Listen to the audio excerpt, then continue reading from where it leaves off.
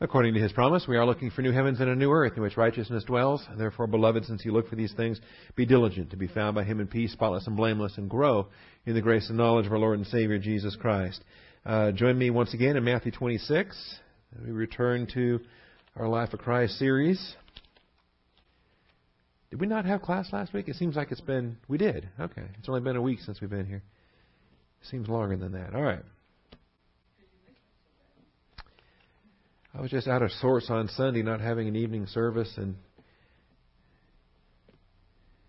didn't feel right.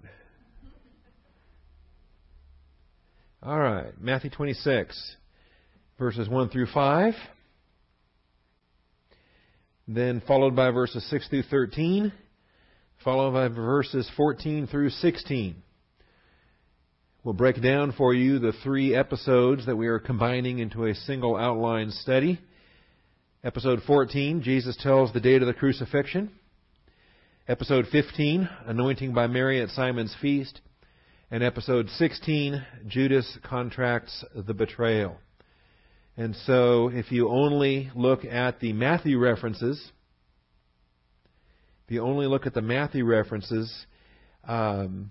you've got verses 1 through 5, 6 through 13, and 14 through 16 of Matthew 26. Is that clear? I debated taking those 3 lines and actually inserting them up top.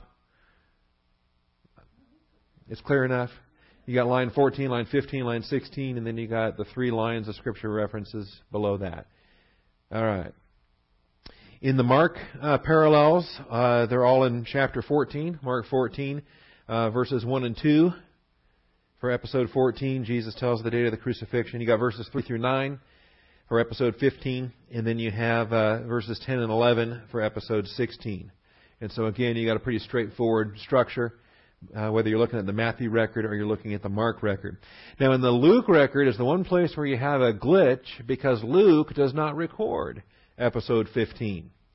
Luke records a similar episode earlier in the life of Christ. Luke does not record this, but John does. John does record the anointing by Mary at Simon's feast, and that's why you go from Luke to John back to Luke again. Luke 22, verses 1 and 2 is episode 14. You don't have any verses for episode 15, and then verses 3 through 6 covers episode 16. And that's what we're looking at there. All right. Matthew chapter 26, verses 1 through 5, when Jesus had finished all these words, He said to His disciples, "You know that after 2 days the Passover is coming, and the Son of Man is to be handed over for crucifixion." And speaking prophetically, of course, 2 days later He will be on a cross. And while He is saying that, at the very moment that He is advising His disciples of this, remember this is Wednesday night. He has departed the temple. He has crossed the ravine there. He's up on the Mount of Olives. He's given the Mount Olivet Discourse. He has completed the Mount Olivet Discourse. They, I expect, at this point, they have rounded the southeast corner of the Mount of Olives to Bethany. They are in the home there, Simon's home. And He says, after 2 days, Passover is coming, and the Son of Man is to be handed over for crucifixion. At that very moment, back in Jerusalem, the chief priests and the elders of the people were gathered together in the court of the high priest, named Caiaphas. The high priest is named Caiaphas, not the court. And they plotted together to seize Jesus by stealth and to kill Him, but they were saying, not during the festival, otherwise a riot might occur among the people. And so this is what we're looking at here today. We want to murder Him, we just don't want it to look bad. All right? That's the problem. Because in their universe, image is everything, and how people view them is everything. Murder is all right. We can get away with that. But we can't be less esteemed in the eyes of the people. So we'll discuss this here as well. Before we start, let's take a moment for silent prayer. Make sure that we are filled with the Holy Spirit. Ask the Father to provide strength to get through the entire hour. Shall we pray?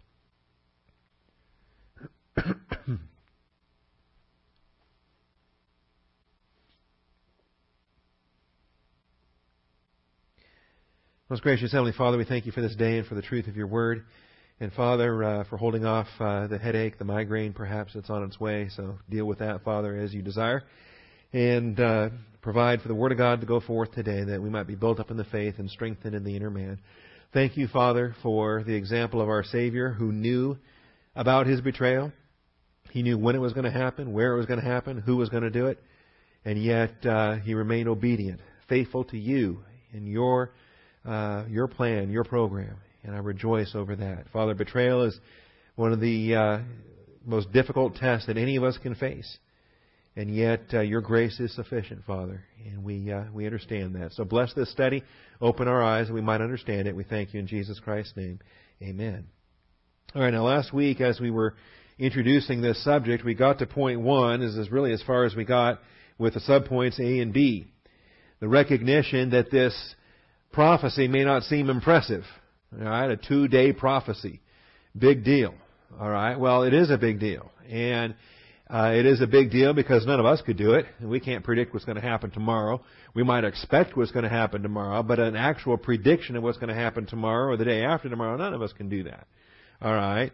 And the fact that the Lord gives these 1-day prophecy, 2-day prophecy, short-term prophecies, helps to validate the long-term prophecies. And so this was point 1 in the outline. Short-term prophecies confirm the reality of long-term prophecies. And when you see the literal, direct, precise, exact fulfillments of these short-term prophecies, then you understand this is a true prophet sent from God. His message is faithful. His message is reliable. And so you don't doubt the long-term prophecies. So we know that the Mount Olivet Discourse is going to be fulfilled. It's going to be fulfilled directly, literally, exactly. We don't have to allegorize. That's the other thing. When you have a hermeneutic for the short term, you don't change hermeneutic for the long term. All right? You don't say, well, this was literal, but this is figurative. There's no need to do that. In fact, doing that violates every tenet we understand of the purpose for verbal communication. It's designed to communicate truth. And so we understand that. Jesus had previously spoken of His crucifixion. In Matthew 16, He talked about His betrayal and death. In chapter 17, His betrayal and death. Chapter 20, He specifically said that His death would be by the mode of crucifixion. He uses the term crucifixion for the very first time in chapter 20. And now He's pinpointing the day. It's going to happen on Passover. The accuracy of this confirms the accuracy of His Mount Olivet prophecies. Now, I will point out, He is Christ our Passover, and we have this coming up in under point 2. And I'll say some things on that here in a moment. There were other examples of short-term and long-term Old Testament prophecies. I shared these with you already. But Isaiah chapter 7, Isaiah chapter 8 are a good example of that. Behold, a virgin shall conceive and bear a son. And this is a short-term prophecy, but it has a long-term fulfillment as well. It's fulfilled in the person of Maher-shalal-Hashbaz. The birth of swift is the booty, speedy is the prey, serves to encourage Judah that they will be delivered from Damascus and the northern kingdom of Israel. That united attack against them is going to fail. And the birth of this child to Isaiah and Mrs. Isaiah, right, or the prophetess, as she's introduced there in chapter 7, and as we see her in chapter 8, is the short-term fulfillment of that. But there is also a long-term fulfillment of that in terms of course, Mary and Bethlehem, and Matthew 1 demonstrates that there's a fulfillment there. We also have short-term, long-term that's envisioned in other realms of application, such as Jeremiah 28, Jeremiah 32, and we spent the time looking at that. And sometimes it's just as simple as tomorrow there's going to be a young man coming looking for his donkeys. Or tomorrow you're going to have a cousin going to come to you and he's going to want you to buy his uncle's or your uncle's plot of land.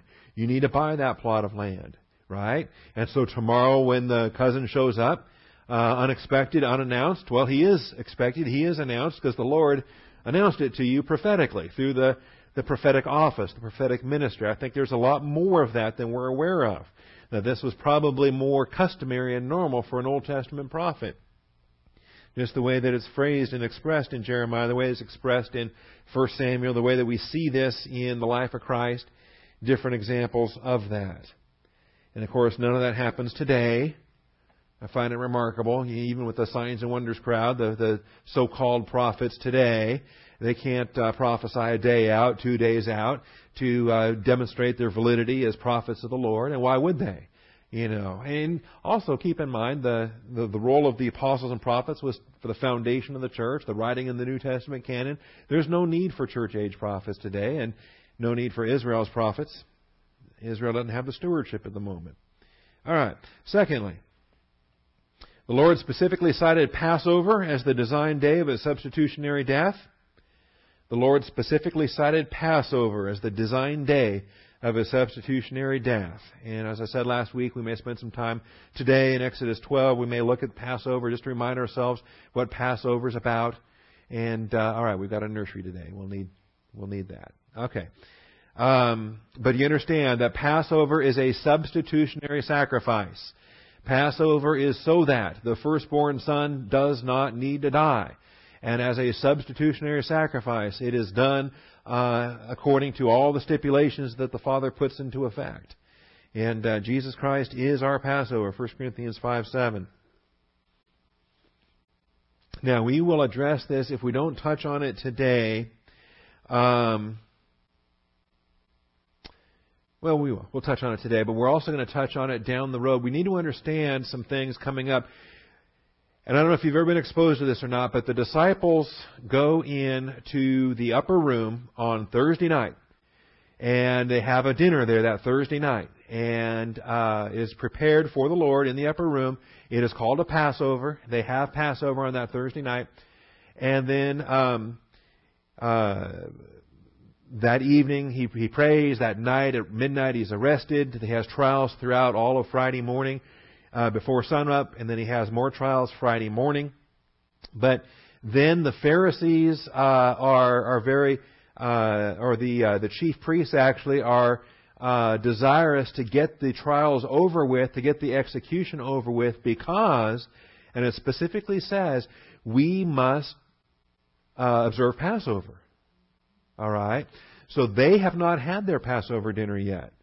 And so this then becomes a puzzle. We have to reconcile how can there be both a Thursday night Passover dinner and a Friday before the cross that Jesus and His disciples do, and then a Friday night Passover dinner after the cross, whereby the religious leaders are eager to get the crucifixion over and done with so that they can hurry home for the Passover. All right? And how is it that Jesus dies on the Passover as the Passover of the universe? What was He doing eating the Passover dinner then the night before? Was He wrong for doing that? Was He in just, they did a dinner the day early before the Passover lambs were slaughtered? Okay? Because remember, while Jesus was on the cross outside of Jerusalem, what were they doing in the temple precincts? Yeah, they were slaughtering Passover lambs. Okay? So, there is an answer to this. And I'm just throwing the puzzle out there to you because you may not have been aware of it, that it is a conundrum, or it is a puzzle to evaluate.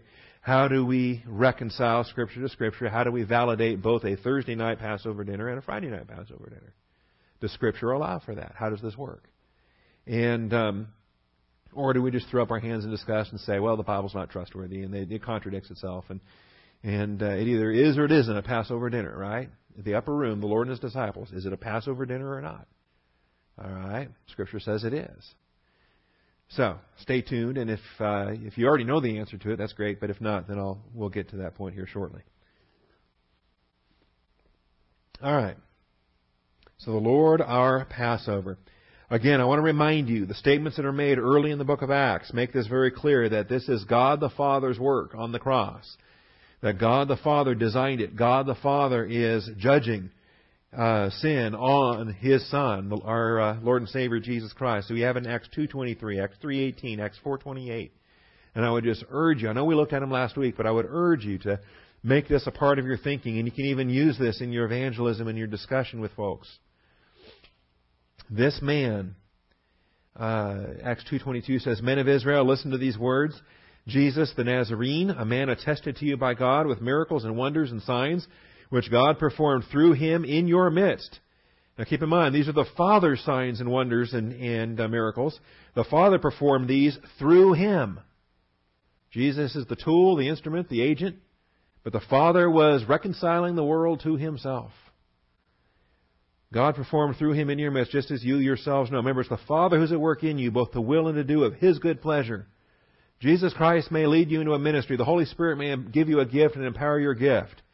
But who accomplishes the effects? It is God the Father who achieves those effects. It's God the Father who's at work in you. And God was at work in Christ, performing through him in your midst, just as you yourselves know. This man delivered over by the predetermined plan and foreknowledge of God. Both predetermined plan and foreknowledge of God. That's never separated. You nailed to the cross by the hands of godless men and put him to death. But God raised him up again, putting an end to the agony of death, since it was impossible for him to be held in its power. And we're examining that aspect right there related to our Romans series at the moment. His spiritual death and his physical death, and how it was the Father that raised him up in restored him to physical life after his physical death. Anyway, so there's that. Acts 2:23, designed by God the Father. Acts 3:18. Acts 3:18. He says in verse 17, and now, brethren, I know that you acted in ignorance, just as your rulers did also. But the things which God announced beforehand by the mouth of all his prophets, that his Christ would suffer, he, that is God the Father, has thus fulfilled. He said it, he got it done. That's why he's God. And he announces ahead of time things that will take place. All right? And then he does it. Acts 4:28.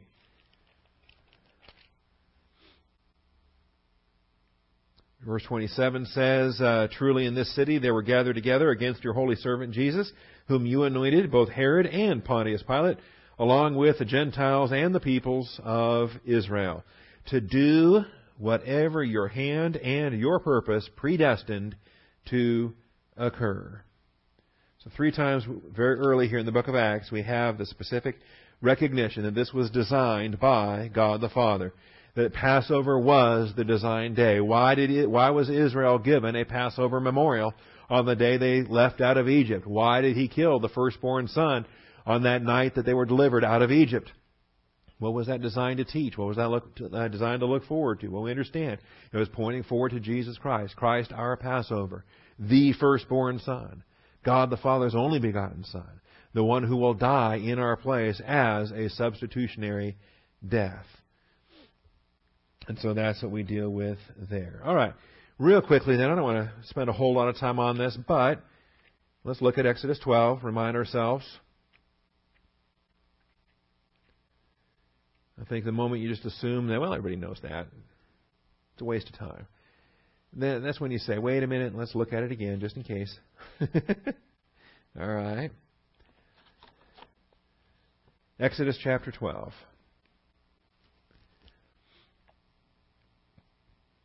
The final plague and the warning is given in chapter 11. About midnight in 11:4, Moses said, thus says the Lord, about midnight I'm going out into the midst of Egypt, and all the firstborn in the land of Egypt shall die. So you talk about a short-term prophecy? Here you go. Midnight tonight is what's going to happen. From the firstborn of Pharaoh, who sits on his throne, even to the firstborn of the slave girl who's behind the millstone, and all the firstborn of cattle as well. Moreover, there shall be a great cry in all the land of Egypt, such as there has not been before, and such as shall never be again. But against any of the sons of Israel, a dog will not even bark, whether against man or beast, that you may understand how the Lord makes a distinction between Egypt and Israel. This is going to be a night not only of wrath, but it's going to be a night of instruction. We learn through divine discipline. We learn through judgment. All these your servants will come down to me and bow themselves before me, saying, go out, you and all the people who follow you, and after that I will go out. And he went out from Pharaoh in hot anger. All right? God does not coerce the Egyptians' volition, but he does know the circumstances that will prompt their volition to be exercised in a certain way. All right? Question on that? I'm reading out of Exodus 11 now as I head to Exodus 12. I'm sorry. Exodus 11 as I head towards Exodus 12. Then the Lord said to Moses, Pharaoh will not listen to you. so that my wonders will be multiplied in the land of Egypt. So he knows what it takes. And the hardened heart, and he's involved in hardening the heart there. Moses and Aaron performed all these wonders before Pharaoh, yet the Lord hardened Pharaoh's heart, and he did not let the sons of Israel go out of his land. And so it's not until the 10th and final plague then that Pharaoh releases Israel. Now, in chapter 12, we have the introduction here to Passover. Verse 2 says, "This month shall be the beginning of months for you.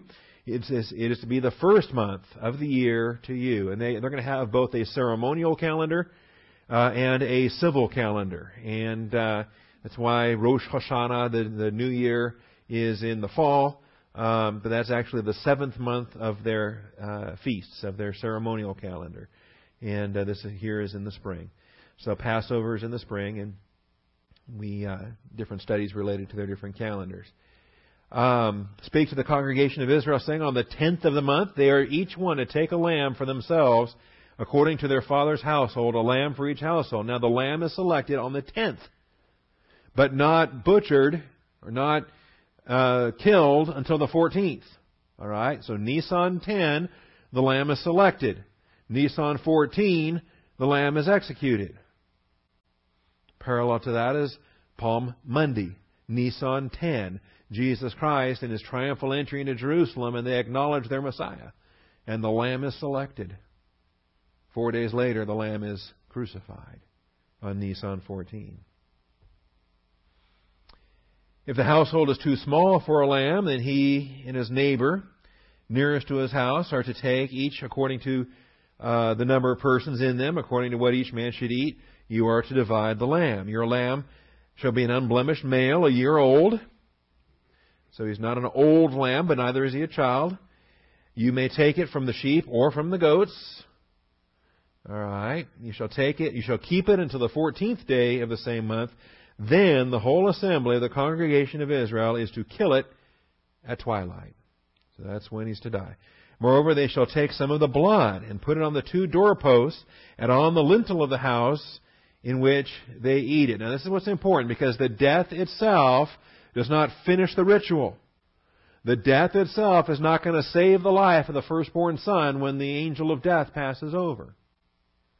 It's required for the blood to be applied. So, moreover, they shall take some of the blood and put it on the 2 doorposts and on the lintel of the houses in which they eat it. They shall eat the flesh that same night, roasted with fire, and they shall eat it with unleavened bread and bitter herbs. Do not eat any of it raw or boiled at all with water, but rather roasted with fire, both its head and its legs, along with its entrails. And you shall not leave any of it over until morning. So that's why if your house is too small to eat an entire lamb, that's why you bring your neighbors over. If you're a single person or a young couple with no kids yet, do what you got to do to finish that lamb off. No leftovers. All right. Burn with fire. All right. Then, verse 11, you shall eat it in this manner, with your loins girded, your sandals on your feet, your staff in your hand. You shall eat it in haste. It is the Lord's Passover. So, even the manner in which they eat is stipulated here. For I will go through the land of Egypt on that night, and will strike down all the firstborn in the land of Egypt, both man and beast, and against all the gods of Egypt I will execute judgments. I am the Lord. Now, I'm not going to take you through it. I'm not prepared to take you through it today, but there is actually a wonderful study related to all 10 of these plagues and how they address the dominant gods of the Egyptian pantheon and the things that they were, the Nile turning to blood and the flies and the frogs and all of that. So anyway, if you ever find material related to that, I would just encourage you. It's judgment against the gods of Egypt that were done in those 10 plagues. All right, but the blood shall be a sign for you. What blood? The blood that you applied to the doorpost and to the lintel. And when I see the blood, I will pass over you. So simply killing the animal does not complete the ritual. Killing the animal is not going to provide the substitute for the firstborn son. The blood has to be applied. When I see the blood, I will pass over you. and no plague will befall you to destroy you when I strike the land of Egypt. So, here we have it. And it goes on. It's going to describe how this is a memorial. This is a memorial, by the way, throughout Old Testament history, and it will be once again a memorial in the millennial kingdom. They will observe Passover every year for the 1,000 years of the millennial kingdom. And they're going to celebrate it no longer as a commemoration of Moses' deliverance out of Egypt, but as a commemoration of the Lord's regathering of all Israel from the four corners of the earth. And they will still observe the Passover as a memorial. And, of course, it will have much more significance for them in the millennium because it will also point back to Calvary. It will point back to Christ's work on the cross. And the reality of the doctrine there will have much more significance than it ever did for them in Old Testament times. All right. But the blood has to be applied. That's the significant thing. And so that's why we talk about the value of the blood of Christ and the work that He did on the cross and how it is that He can, it can be an unconditional election, or how it could be an unconditional atonement, right? Unlimited atonement is what I'm trying to say. That it could have value sufficient for the entire human race, but it's not applied until when? Until they believe. That's right. Until somebody hears the gospel message, responds to it, believes, places their faith in Christ. At that point, then, the blood is applied and they are redeemed. They are, their sins are forgiven. They're passed over. We see this here. All right. We even have a hymn in our hymnal that addresses that. When I see the blood, I will pass over you. There's the doctrine related to that. The death does not complete the work. I mean, it is finished as far as the death goes, but the applying of the blood. And each one of us personally, that blood is applied when we believe. And when the nation of Israel will have it applied to them as a nation in Ezekiel 20. We talked about that last week as well. All right. So the Lord specifically cited Passover as the designed day of a substitutionary death. Now, thirdly, the chief priests and elders were in a conundrum. Let's get back to Matthew 26. The chief priests and elders were in a conundrum in their assassination conspiracy. And we read their deliberations amongst themselves. They plotted together to seize Jesus by stealth and kill Him.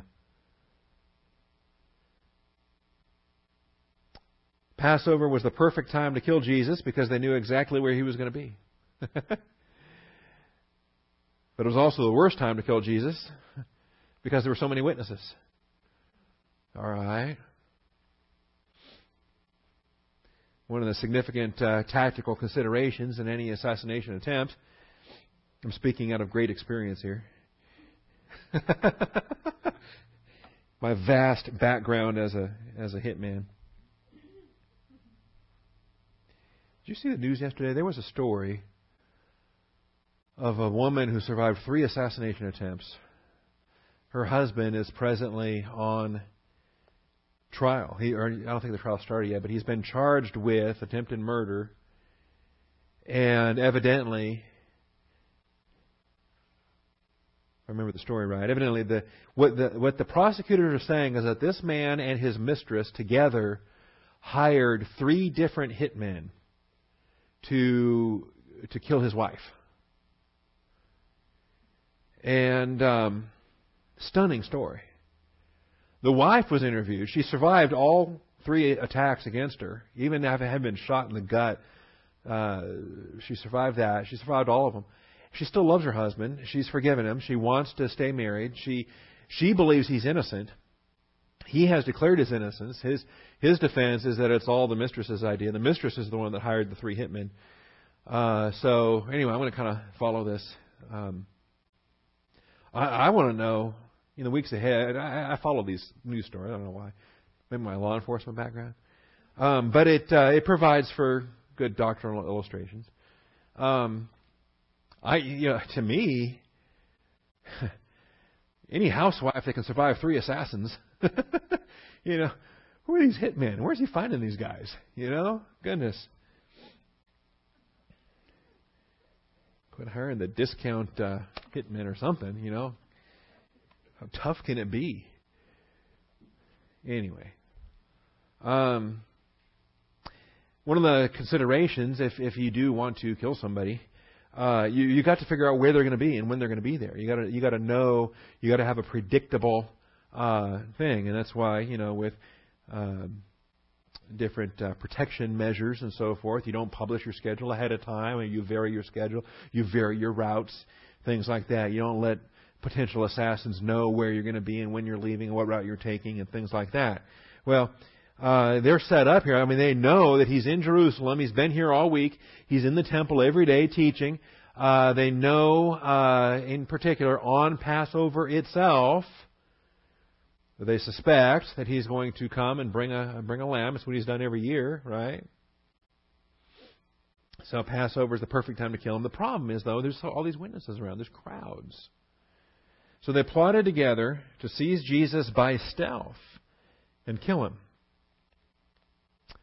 And you would love it if in between verse 4 and verse 5 someone would speak up to say, wait a minute, thou shalt not murder. They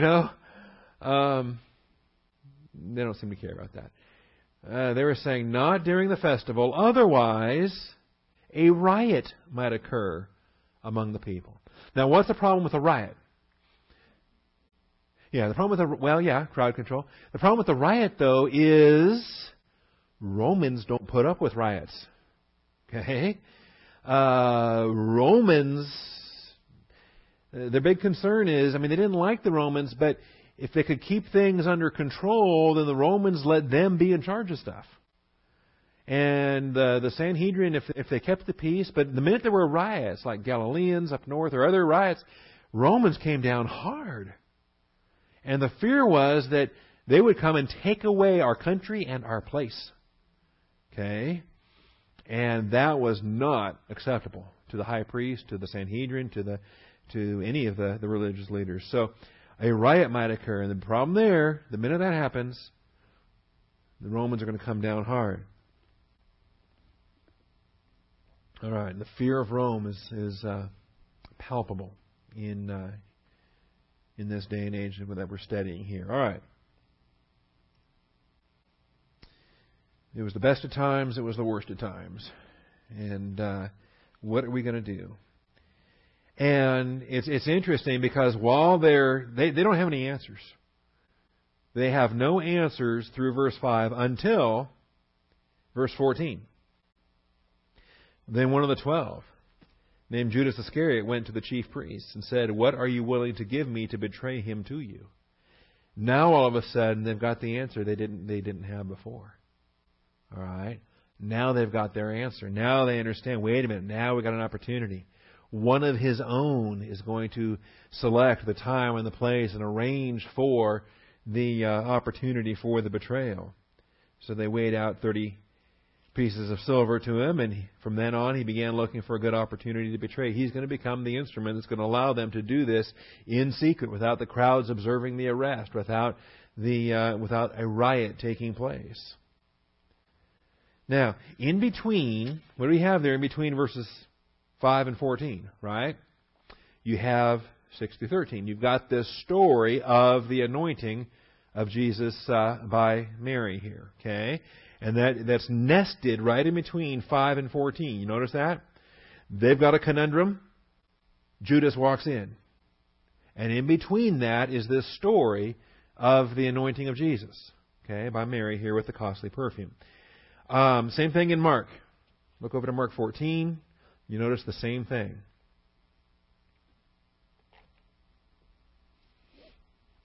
Mark 14. Verses 1 and 2, conundrum.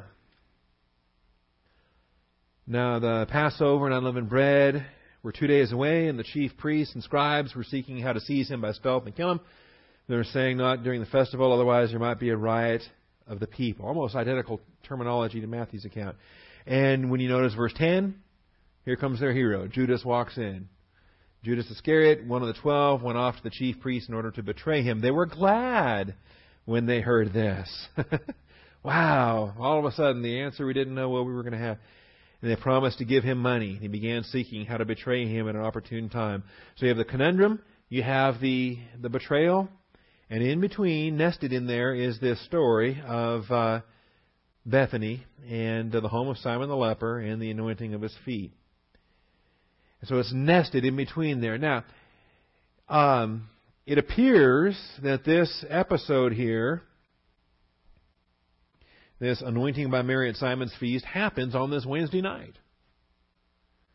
But I think with a closer reading, we actually learn that it's not Wednesday night. I'm going to go back to, I think the language both in Mark and Matthew is the same. Because we have in Matthew 26:6, it says, now, when Jesus was in Bethany at the home of Simon the leper. Not that night. On a previous occasion. On a previous time.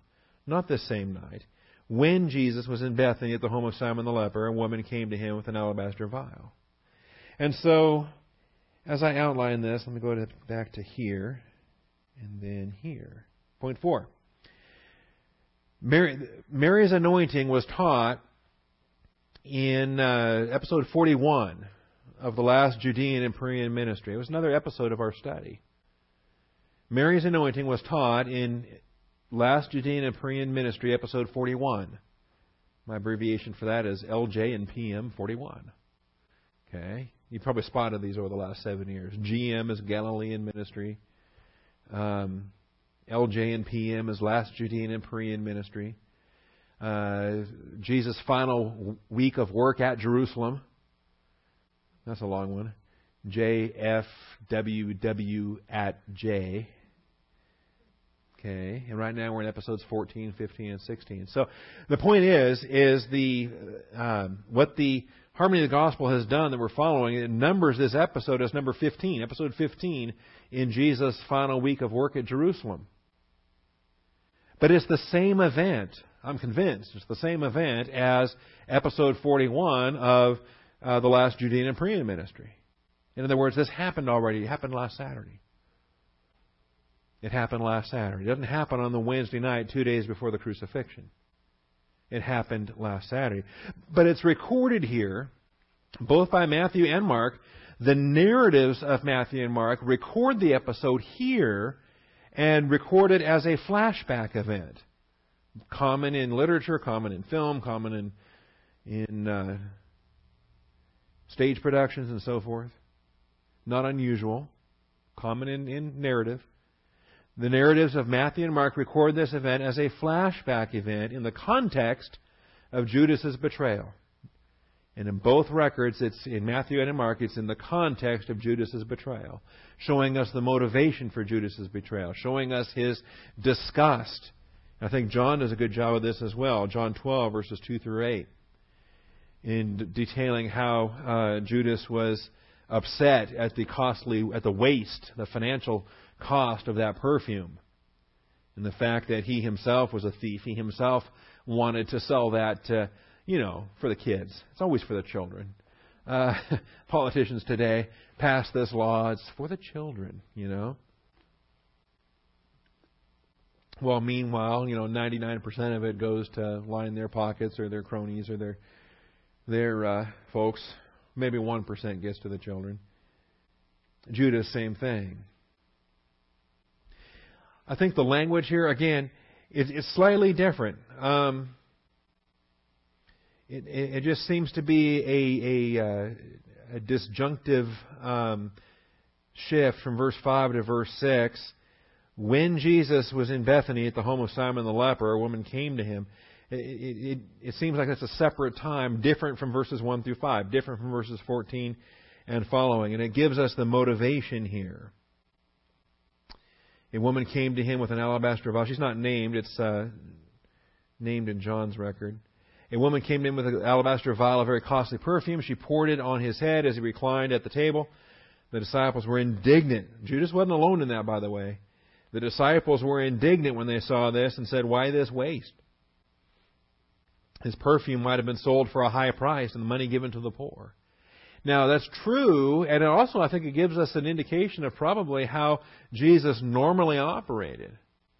That they typically would have made do with more modest things and used excess funds for charitable purposes and so forth.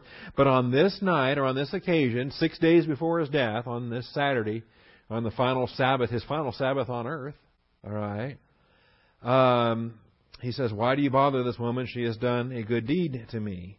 For you always have the poor with you." You know, next week you'll have plenty of time to do charitable works on behalf of the poor. But you do not always have me. For when she poured this perfume on my body, she did it to prepare me for burial. And truly I say to you, wherever the gospel is preached in the whole world, what this woman has done will also be spoken of in memory of her.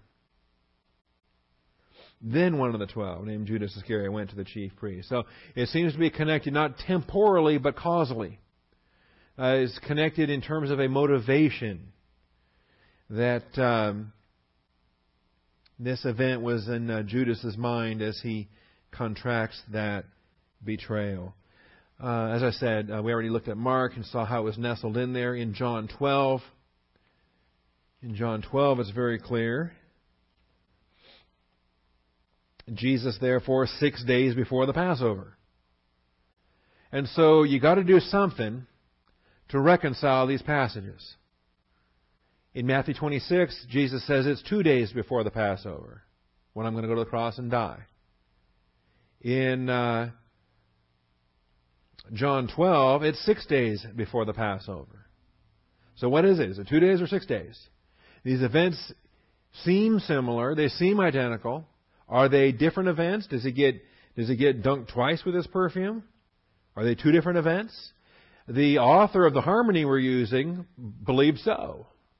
Okay, A.T. Robertson believes so. That's why this is episode 15 in the Jesus' final week of work at Jerusalem, and that's why it's episode 41 in the last Judean and Perean ministry. I think they're the same event. I think it's a flashback in the narrative of Matthew 26 and Mark 14.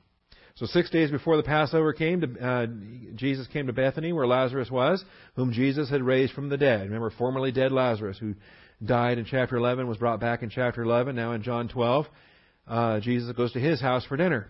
And they made him a supper there, and Martha was serving, but Lazarus was one of those reclining at the table with him. And Mary then took a pound of very costly perfume. Notice, she's not named in the Matthew and Mark records, in the flashback narrative, but she is named here. It's Mary, sister of Lazarus, sister of Martha, is the one who takes a pound of costly perfume of pure nard, anointed the feet of Jesus, wiped his feet with her hair.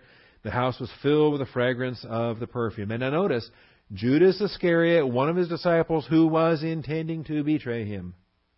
His intentions are cited here in this. Why are his intentions cited here?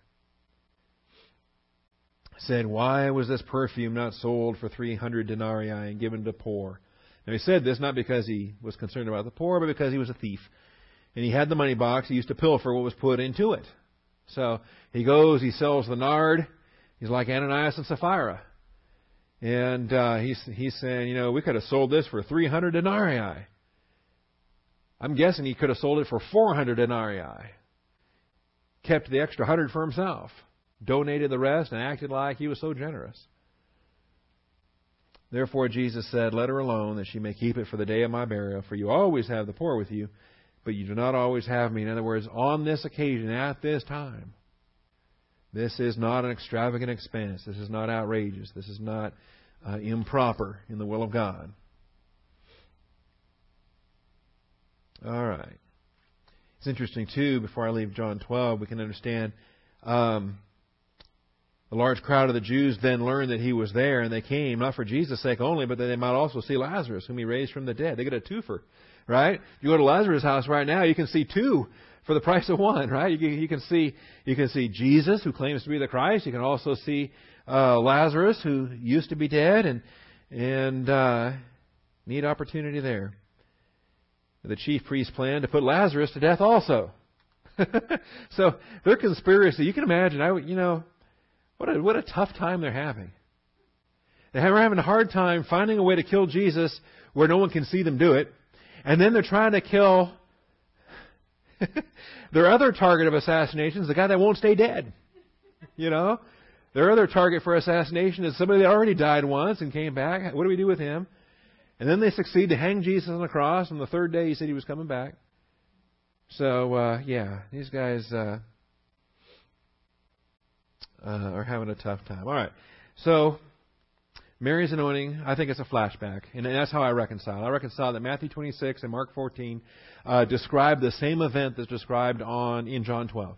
It is the single anointing there. Luke does teach an anointing. Let's see. Luke does teach an anointing, but it's a separate anointing in the Galilean ministry and totally unrelated to either Matthew, Mark, or John in their record there. All right. Anyway, that's my reconciliation, and others may disagree. Finally then, point 5. Judas' betrayal fulfilled a number of Old Testament prophecies. Judas' betrayal fulfilled a number of Old Testament prophecies. Matthew 26, verses 14 through 16.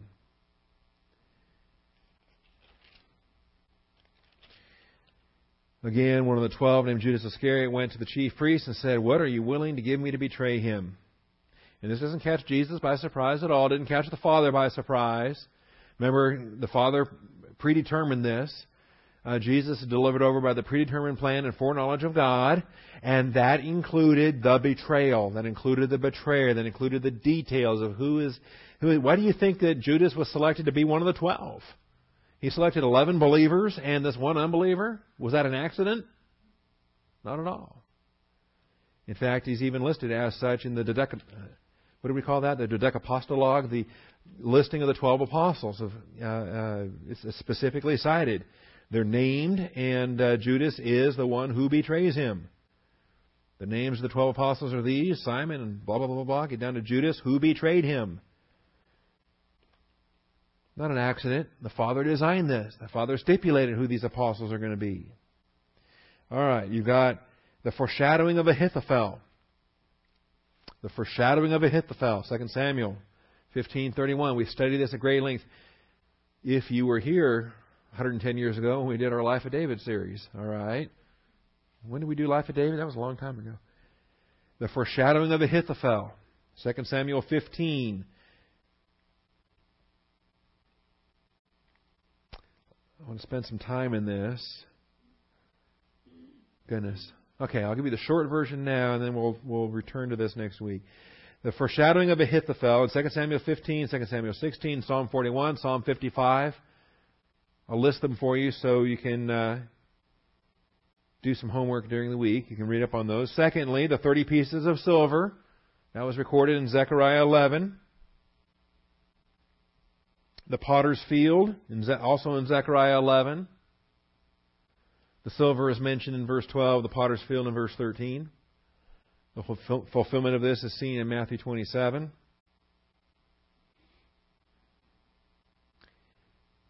And then we'll have a conclusion for you here as well under D.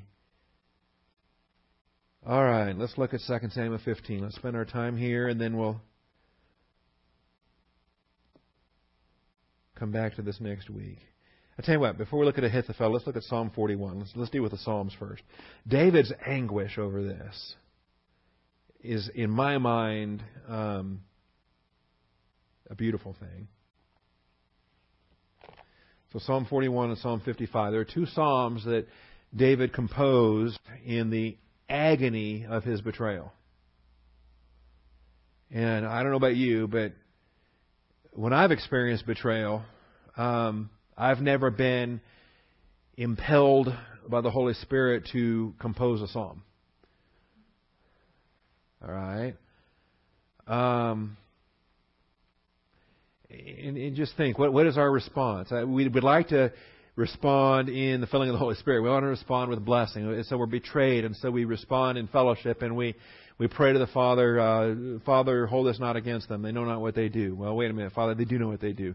But still hold us not against them. And judgment is yours. And I want to stay in fellowship, and I want to not inflict vengeance. I want to say, Father, vengeance is yours.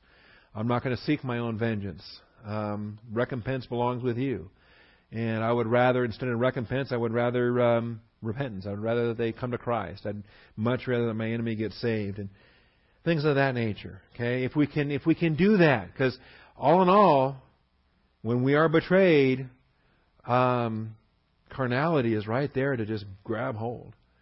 And if we don't start claiming promises, if we don't start occupying with Christ, if we don't start fixing our eyes on Jesus, the author and finisher of our faith, I'll tell you more than anything, I'm going to the flesh, and I want revenge, and I'm going to deal in anger, I'm going to deal in hatred, I'm going to be thinking all kinds of non-biblical thoughts. So when I look at Psalm 41 or I look at Psalm 55 and I see David's agony and his betrayal and how he responds by composing Scripture, that's awesome. Or Jesus and his betrayal when Judas kisses him and he calls him friend. Man. So, Psalm 41, 4 through 9.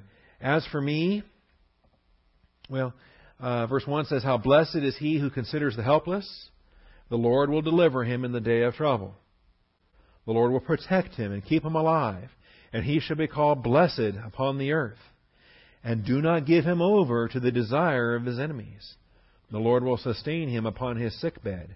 In his illness, you restore him to health. Now, you wouldn't normally take that passage and apply it to the cross, but I think in light of the betrayal, you're going to want to. You're going to want to go back and you're going to want to see this in view of the cross in verses 1 through 3. But then verse 4, as for me, I said, O Lord, be gracious to me. Heal my soul, for I have sinned against you. My enemies speak evil against me. When will he die and his name perish?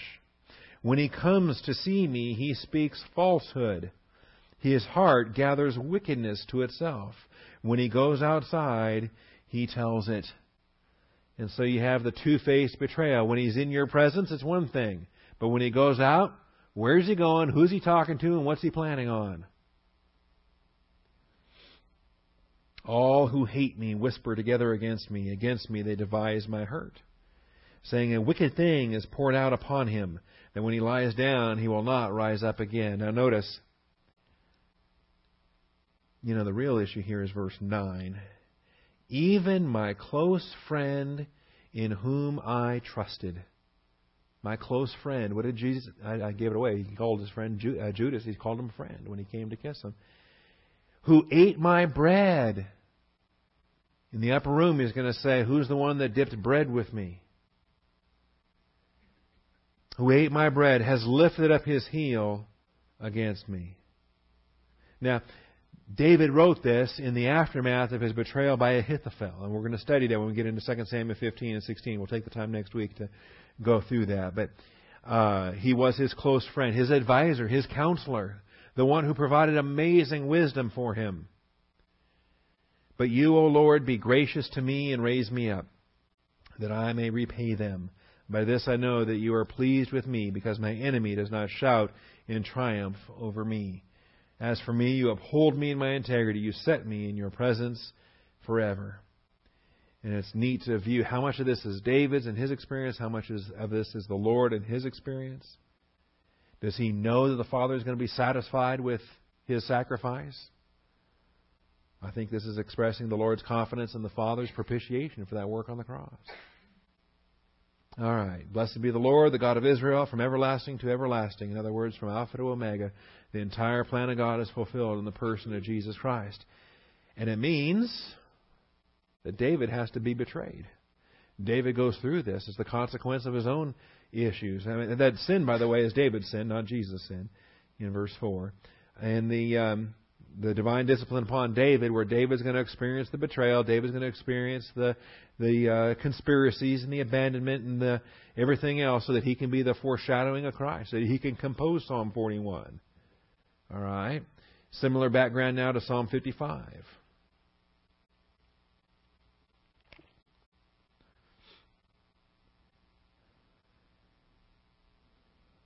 More detail here.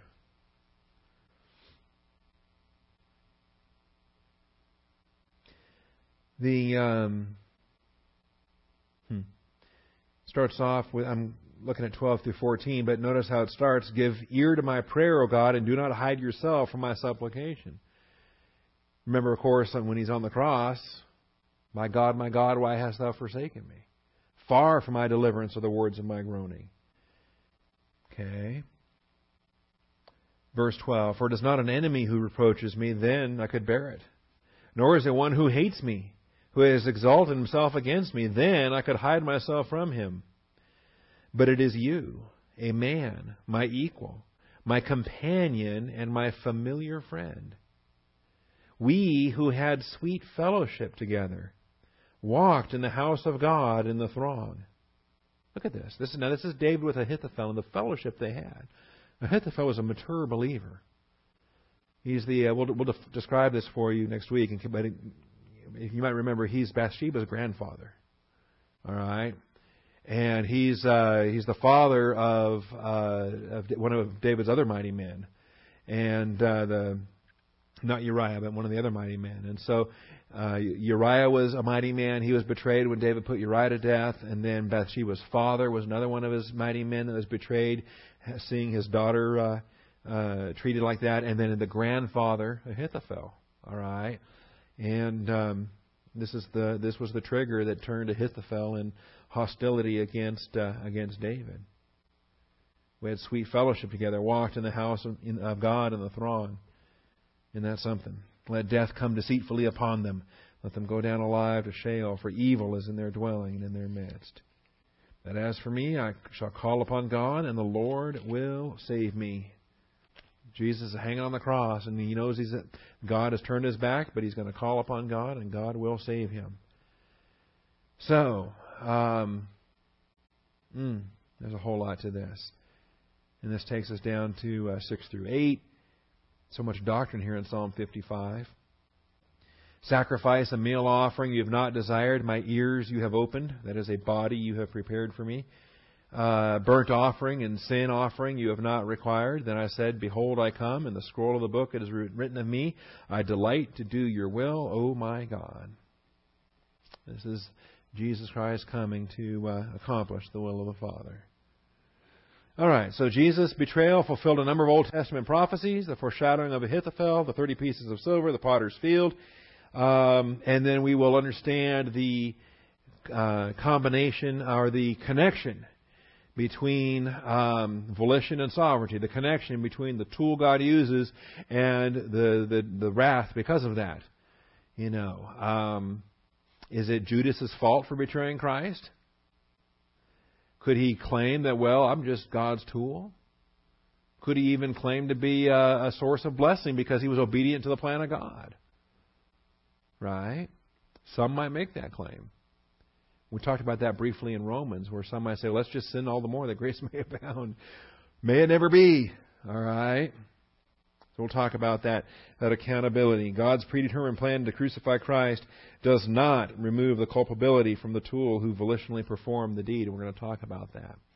We're going to hopefully understand how it is that even though God knows about it and prophesies about it, the people who do it are still accountable for what they do and why they did it and how they did it and so forth. So that may take us some time too. That's why I didn't want to try to squeeze this all into 15 minutes and then move on to something else next week. We'll come back to this again next week. It'll be our final class on these episodes and deal with Judas's contracting of the betrayal and the prophecies they fulfilled. Father, thank you for your truth. Thy word is true. Thank you for turning back the pending migraine. Thank you that didn't affect the class today. And just rejoice in how faithful you are, Father. We thank you in Jesus Christ's name. Amen.